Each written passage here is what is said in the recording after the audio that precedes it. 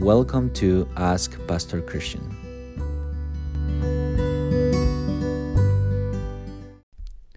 Hi, my name is Cristian Garcia, pastor of Trinity Reformed Presbyterian Church in Montrose, Colorado.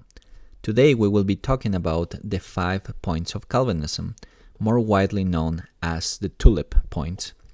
TULIP is an acronym used to describe 5 doctrines that Reformed and Presbyterian churches hold to: total depravity, unconditional election, limited atonement, irresistible grace, and perseverance of the saints.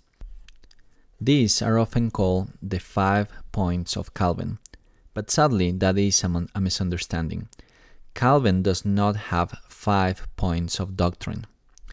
He actually wrote a whole systematic theology book, and he wrote more than that. He wrote Bible commentaries and other works and disputations. But if Calvin didn't write these 5 points, who did it then? Well, here's the thing. During the 17th century, Leiden University hired a professor of theology by the name of Jacob Hermansson.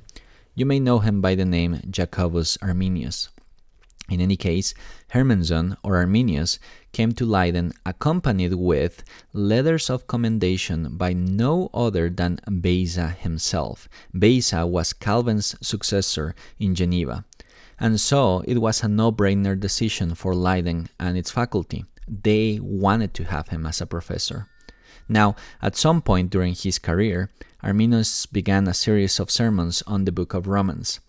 When he reached the chapters 8 and 9 of the book of Romans, it was evident for those who were listening to them and some pastors in Amsterdam that Arminius was not in agreement with Reformed doctrine.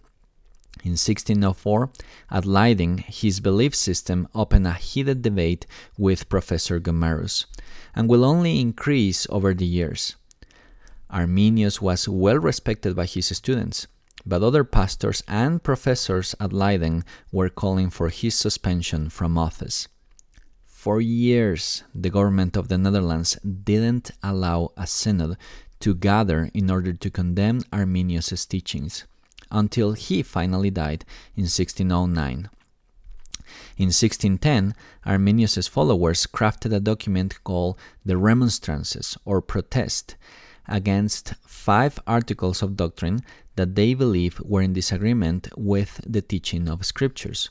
So the Remonstrants, or the Arminians, were the ones who first wrote 5 headings, 5 titles of doctrine with which they were not in agreement with the broader Reformed theology. This caused a big stir in the Reformed community in the Netherlands, with the government still not allowing the church to call a synod in order to examine and condemn the teaching of the Arminians. For several years, Reformed and Arminian pastors had to exist inside the same denomination, while the tensions among the churches increased. It was only in 1618 that the government agreed the churches to gather in a national synod in order to deal with this issue. The synod gathered in the city of Dort and was confirmed by Reformed pastors of all the provinces of the Netherlands. Soon the accusation came from the Arminian party that the synod was a kangaroo court and that was not capable of dealing fairly with the Arminians. To that, the synod replied that they were more than capable of dealing with it and that they will do it.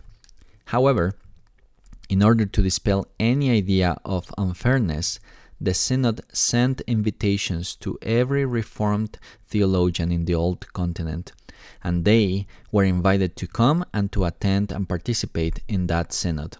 In this way, Dort became an international synod. James I, for example, sent a delegation of bishops, being among them the Bishop Usher. The Reformed in France were denied permission to go by the French king, although they were invited too. The Genevans, too, were invited, and the Swiss and the German Reformed also were among those countries who were invited. Another 3 countries were invited as well, and in total, there was 26 delegates of 8 different countries. The work of the synod was to respond to the teaching of the Arminians, namely the 5 points that they had written. So as you were able to hear, there has never been 5 points of Reformed theology. Never has been 5 points of Calvin. Rather, there is 5 answers to 5 errors of the Arminians. Now, in the following episodes, we will continue exploring this fascinating topic and each heading of doctrine. I hope you enjoyed this episode. If you have any questions, please send them my way through trinityreformedmontrose@gmail.com. Again, the email is trinityreformedmontrose@gmail.com. Until the next time, blessings in Christ.